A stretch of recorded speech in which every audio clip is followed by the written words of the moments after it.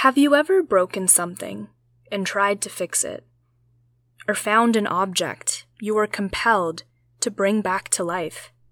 What kind of item was it? Why was it worth your time? One of my treasured belongings is an old typewriter that belonged to my mother, an Olivetti Latera 22. She tells me she used to write book reports on it in the 9th grade. When she gifted it to me, we pulled it out of a closet where it had been gathering dust for decades. The ribbon had dried, and when I tried to type, only faint indentations appeared on the paper.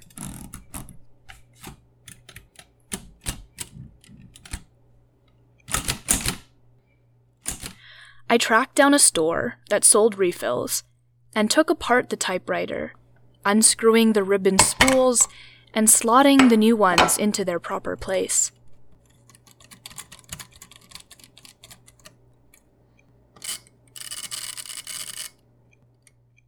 When I could finally type properly and see crisp, black ink on the page, it was a euphoric moment.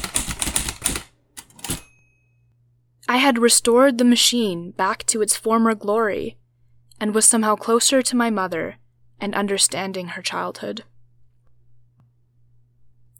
My next creativity call is all about restoration and conservation. I'm going to be talking to a friend who understands what it takes to give objects life, and also knows a thing or two about talking on the radio. Creativity, creativity,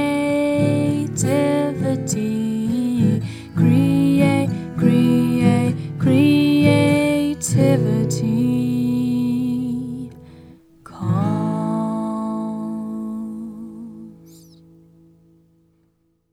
Brandon is a friend I've known since my first year of university. We even started a student radio show together called All Ears. It was an advice talk show where we answered questions from the student body, which mainly consisted of our closest friends who loyally tuned in every week. Since then, Brandon has graduated from UBC in anthropology and completed a degree at Fleming College in Cultural Heritage Conservation Management.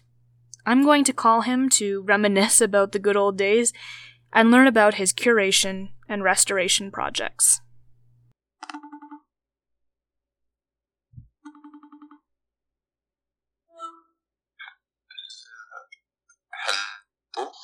Hello. Hi. Hey, Brandon, how are you? I'm good. How are you? I'm good. It's been so long. It's so nice to hear your voice. I know. I was thinking actually today the last time I saw you was about a year ago. was it? Yeah, I guess in Vancouver, like before pandemic even happened. Exactly. Yeah. So it's been feels like a decade really. I know. It feels like 12 years. And you're working right now? Yeah. I started working. So I was laid off at the beginning of the pandemic, and then with the reopening, they asked me to come back, and so I'm a supervisor now. How have you been, coping? Have things changed since the beginning of quarantine for you? Yeah, so, I lived with Yannick, who I lived with for almost 7 years now. Yeah. And so I was laid off, and both Rodrigo, my partner, and Yannick were working from home. So, I was just chilling, doing absolutely nothing for 3 months. So I actually took on the heavy task of watching Grey's Anatomy. I had never seen it from start to finish, so it was only just ever random episodes. Yeah. So now I'm on season 7 of 15. Oh my gosh, there's 15 seasons? Yeah, Holy. Yeah, and I feel like I'm a doctor now. Yeah, I mean, you're qualified. You've put in the work. Exactly. But then I guess a month ago, I moved. So I moved in the middle of the pandemic, so that was fun. Oh, yeah. Just recently, yeah. Yeah. So now I live in Chinatown, which is really nice. It's definitely a different vibe. Yeah. Like, I guess you're pretty close to downtown now, so you can kind of just, like, go there whenever. Yeah, so I'm not even a 10-minute walk from Science World. Oh, that's awesome. It's really nice to just, like, walk to Falls Creek and just, like, Yeah. see like, the body of water, which is really nice. And, like, you're all settled now in your new place? Well, we're trying, I guess. It's still getting used to living in a high-rise building.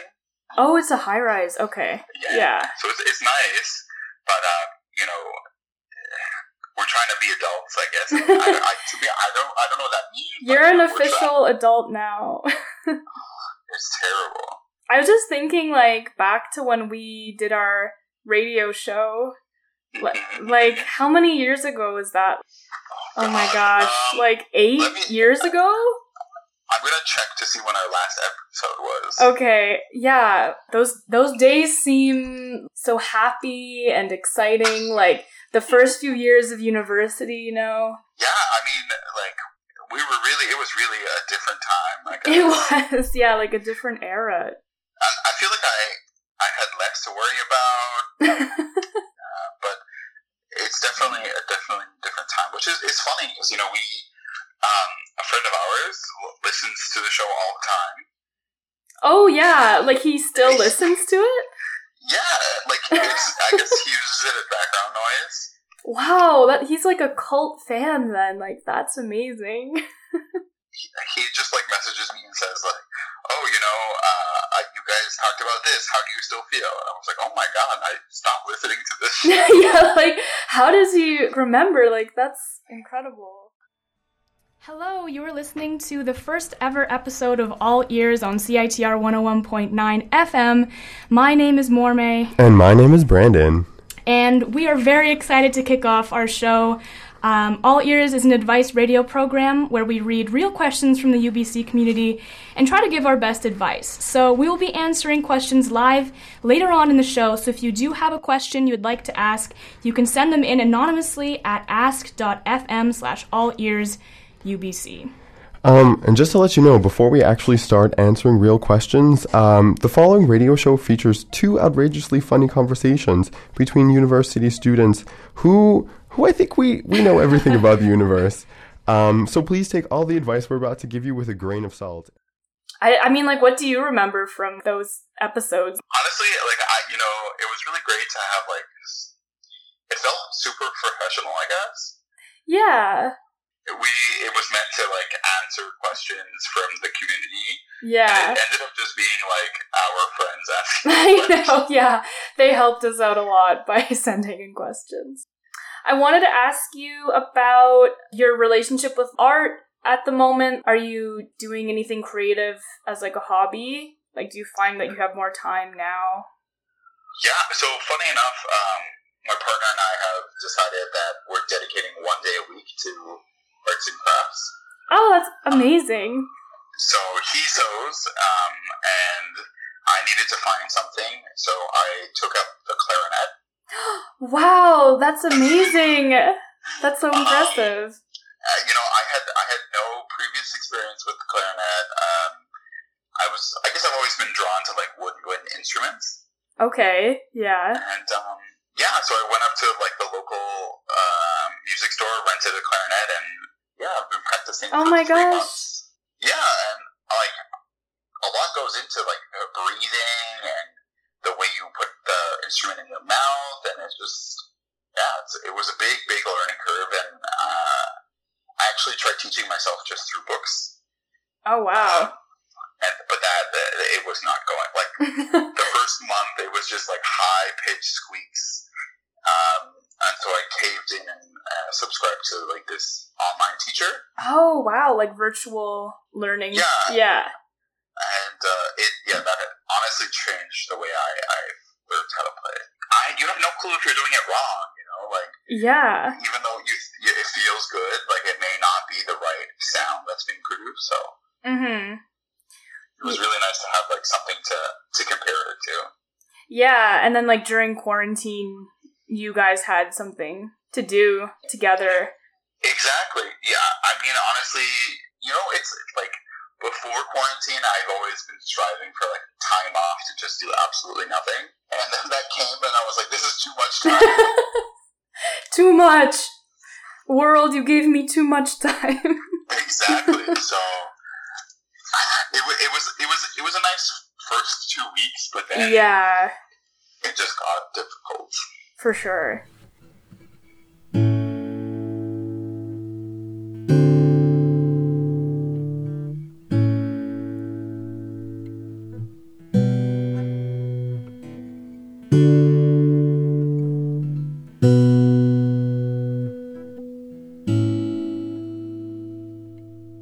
I wanted to ask you about your work and your studies as a curator and conservator. How are things going with that at work, and what projects you might be working on? Before quarantine, I was on an internship, so I was doing a lot more work in terms of conservation. Mm-hmm.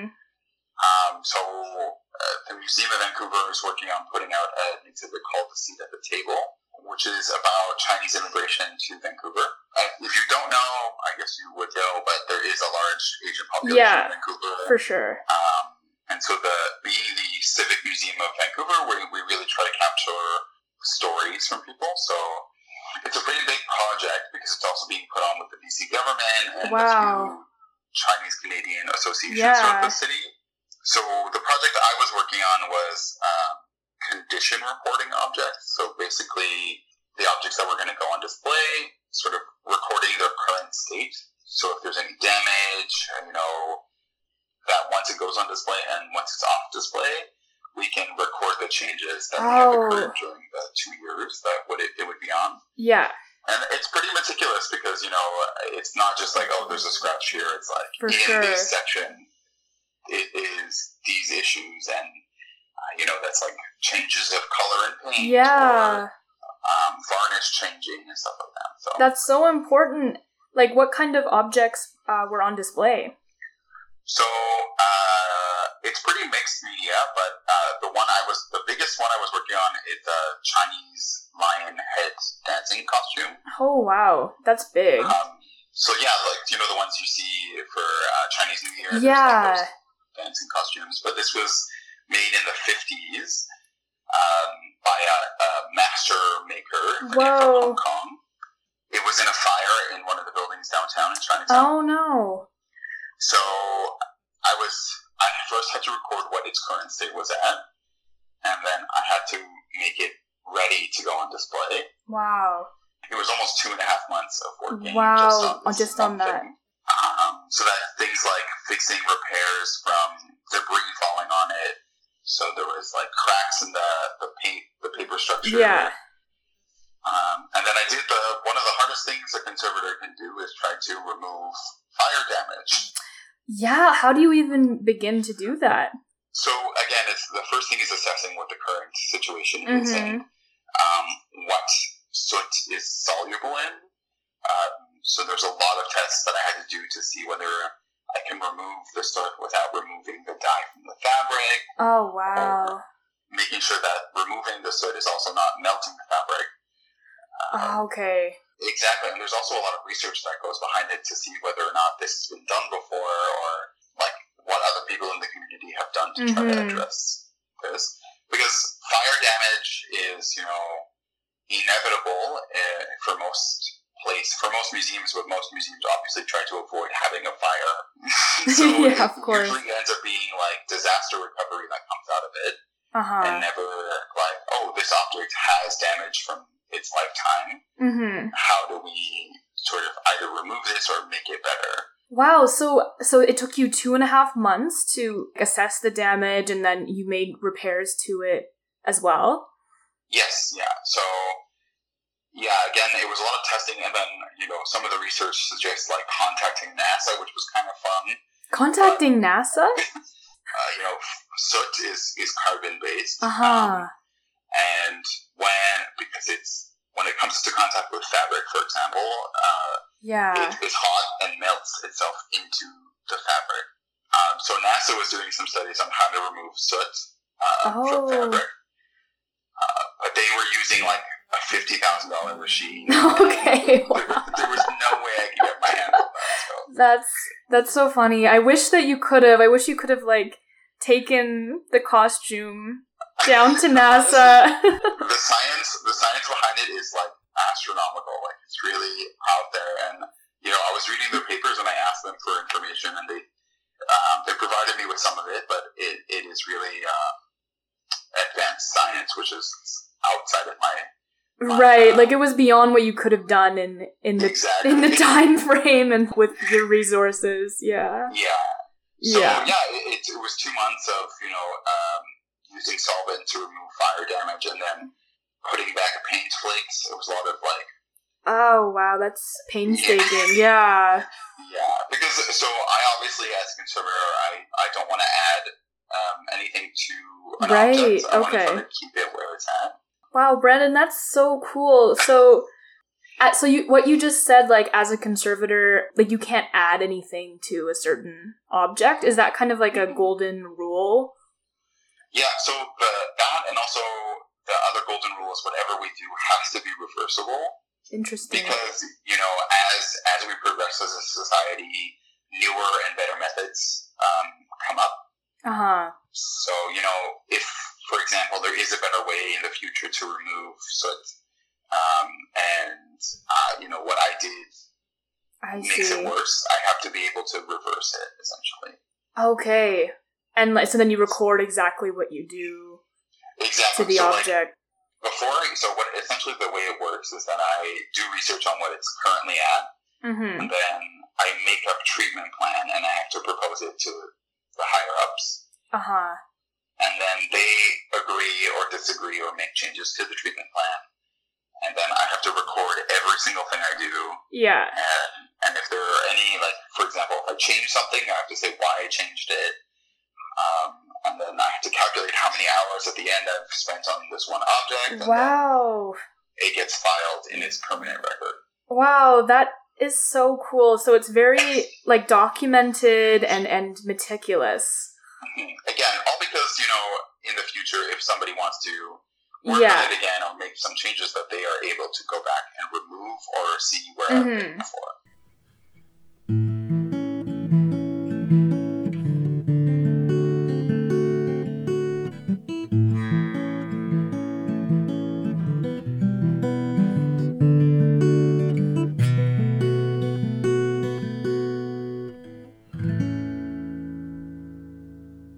What drew you to restoration? I know you studied anthropology in your undergrad.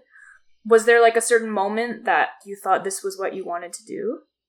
Yeah, so at UBC I took some museum classes, and it was really just introduction, like what a museum means and how they preserve culture. And I think there was a moment sort of when Indigenous people were brought into the classroom to talk about objects, and how there is sort of a reconnection that is happening with Indigenous people and their belongings. And I think that was the moment for me, because I personally don't have attachment to physical things. Yeah. And to see, Indigenous people who have pretty much almost been extinct and sort of have this moment to reconnect with a moment of their history. Yeah. Was just super magical. I guess. Like, that's the only way I can think about it, is it being this like sort of moment where you are reconnected with a family member. And so for me, it became about preserving that moment in time where people, approach these objects and get reconnected with them. Yeah, wow, that's beautiful. Like, I can see that. Like, I don't really have anything physical that I guess, like, maybe there are a few things that I would be sad to lose, and I think of those things, they're ones that were given to me by a family member or something. So yeah, I can totally see like that inspiration. Yeah, and when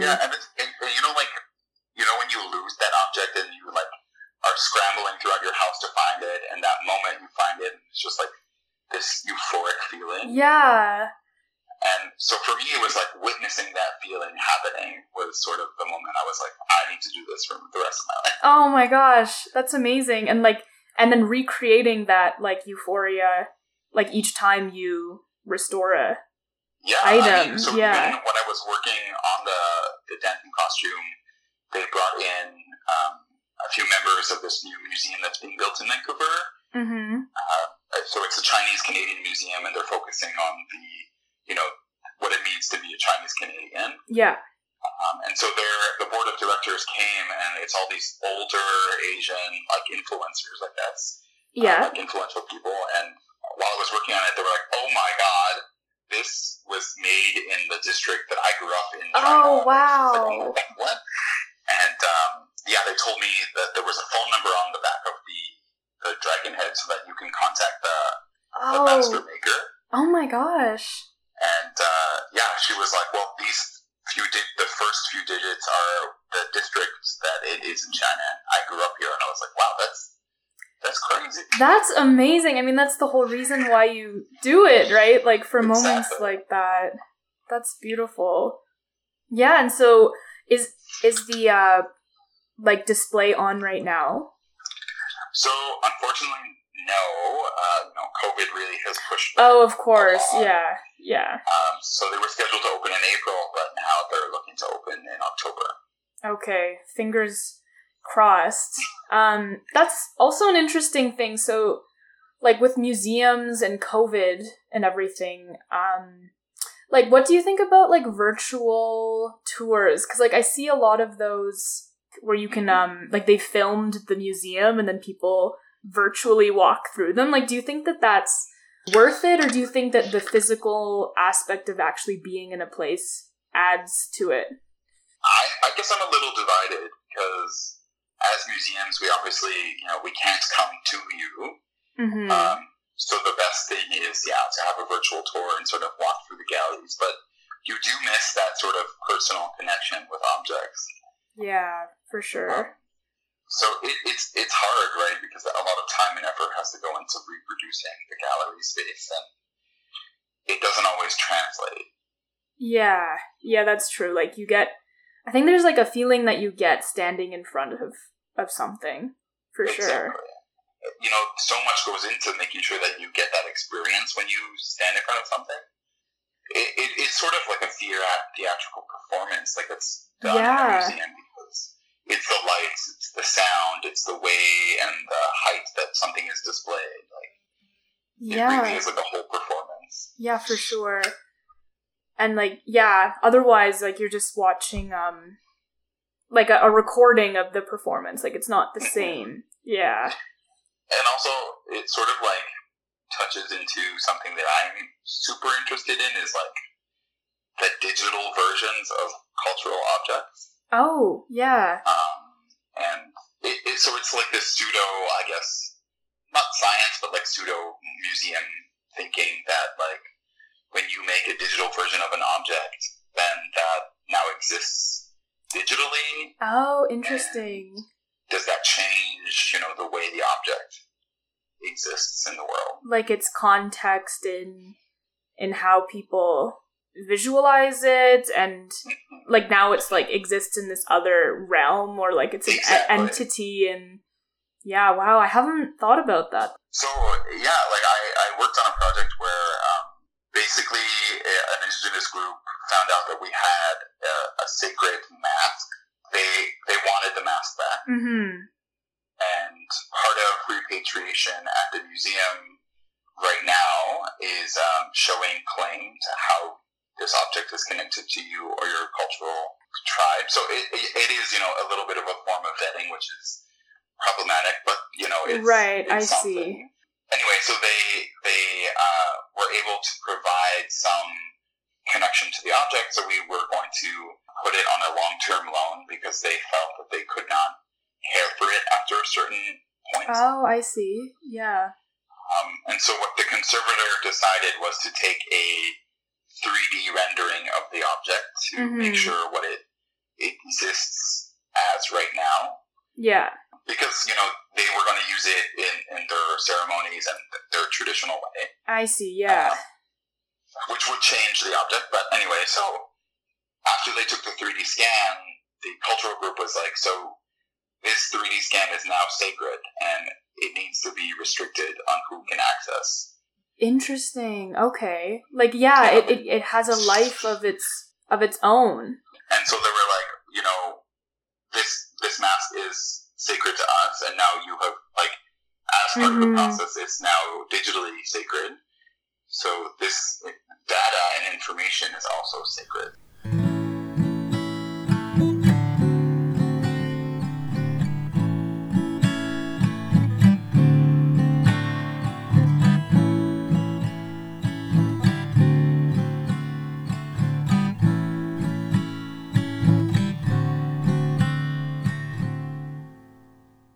Is there an object in the world that's been restored that is your favorite or interests you? I've never been asked that question. So I guess maybe not restored, but basically a few years ago, I think maybe last year, conservators were at this small church in England, and they were conserving some sort of, religious tapestry. Okay. And someone was like, "Oh, actually, there's a weird insert in between these layers. Let me just see what's inside." And it turned out to be a textile from Queen Elizabeth I. Oh my gosh! And that is the only Oh my god! sort of textile that exists from that far away, from Queen Elizabeth I. Yeah. So it had just become like this, like, oh my god, this has been here the entire time, and it like sort of was brought out of through conservation work. Is there anything else that you've been working on? Like, I know now you're a supervisor, so you're not doing as much of restoring. One of my roles as a supervisor is to make sure that things are okay in the galleries. So it is a lot of like monitoring what is going on. So yeah, I tend to pay close attention to objects because I'm from that background. For sure, yeah. So yeah, right now it's sort of just like making sure there are nothing going on in the galleries, and we recently found out there was a little bit of a pest infestation, so that's not really fun. Oh no! But these things pests are always a problem, so it's like the ongoing battle of oh yeah, of curation and museums. Yeah, a lot of responsibility and things you have to consider. Like, I guess I never considered like all of the upkeep when a display is over or a showing. Where does all that stuff go? Yeah, like, before, it's really, COVID has really changed a lot of things, but right before isolation, we took down an exhibit, and it was taxidermy, and we found beetles in one of the specimens. Oh no. And so we had to isolate them, and like put them in the freezer, and like do this whole sort of eradication of them, and then they still survived. And so we had to do research on how to get rid of them, and I made a anti-oxygen chamber, essentially. Wow. Just like, I made a cube, put the objects inside, and then removed all of the oxygen out. And I left it the entire time we were in quarantine, and we came back and they were dead. So oh, okay, success. Yeah. So oh my gosh. There's a lot of like science and art that goes into conservation. Yeah. That a lot of people don't think about. So. Yeah, for sure. Like that marriage of science and research and also art. It's kind of one of the only fields of its kind. Yeah, I mean, like, so to get into the program that I did, we had to take studio art classes. So I took paint theory, and I took clay, like ceramics, and then I also had to do a bunch of chemistry. So I had to take like up to second year chemistry of university. Oh wow, yeah. That would be so hard for me. It was definitely like coming from humanitarian background. It was really difficult. Yeah, I can imagine. Good for you. I mean, you definitely use it. Like, oh yeah, like yeah. while I was taking the classes, I was like, I'm never gonna use this. But now I like liquid. Like, I need to make a 3 grams per mole solution. Like, how do I Oh, do that? wow. Yeah, and in terms of now, like, it has really changed. So it's more of just, like, managing objects from afar, making sure that kids are not poking them or pushing them over. Well, thank you so much. It was a nice time to talk to you. It's been forever. Well, where can people find you? Do you want to Oh, give man. your socials a plug? Sure, I'll give you my professional social media. Oh, excellent. Yeah, and I post things like work that I'm doing or fun science stuff that I found. But it's @brivas_conservation. So Okay. BRIVAS_conservation. Excellent. I'll put it also in the show notes too. Yeah. Thank you so much. Well, thank you, and stay safe. Don't keep yourself busy. Yeah, I will. I'm trying. All right. Okay. Hopefully, I speak to you soon. Okay, take All care. right. You Okay, too. bye. Bye. Talking with Brandon made me so nostalgic. It brought me right back to our all ears days in the CITR studio of the old Student Union building at UBC. That building has since been renovated, and the old CITR station is gone. If I remember correctly, its walls were covered in stickers, layers of ephemera placed there by the students who wandered in and out. As much as looking back pulls at my heartstrings, it felt good to revisit such an important and formative time in both of our lives. I am fascinated by the work Brandon is doing at the Museum of Vancouver and look forward to the day I can finally see it in person. Thanks for listening to this episode of Creativity Calls. I'm your host, Mormay Zanke, and this podcast was produced by myself in my bedroom, somewhere in suburbia. Special thanks to Brandon Rivas for his guest appearance and for his time and insight. This podcast featured an excerpt from our first episode of All Ears that originally aired on CITR 101.9 FM on April 2nd, 2014. If you want to hear more Creativity Calls, I encourage you to subscribe and also follow me on Instagram @CreativityCallsPod for show updates. I hope you're staying inspired and safe in your corner of the world.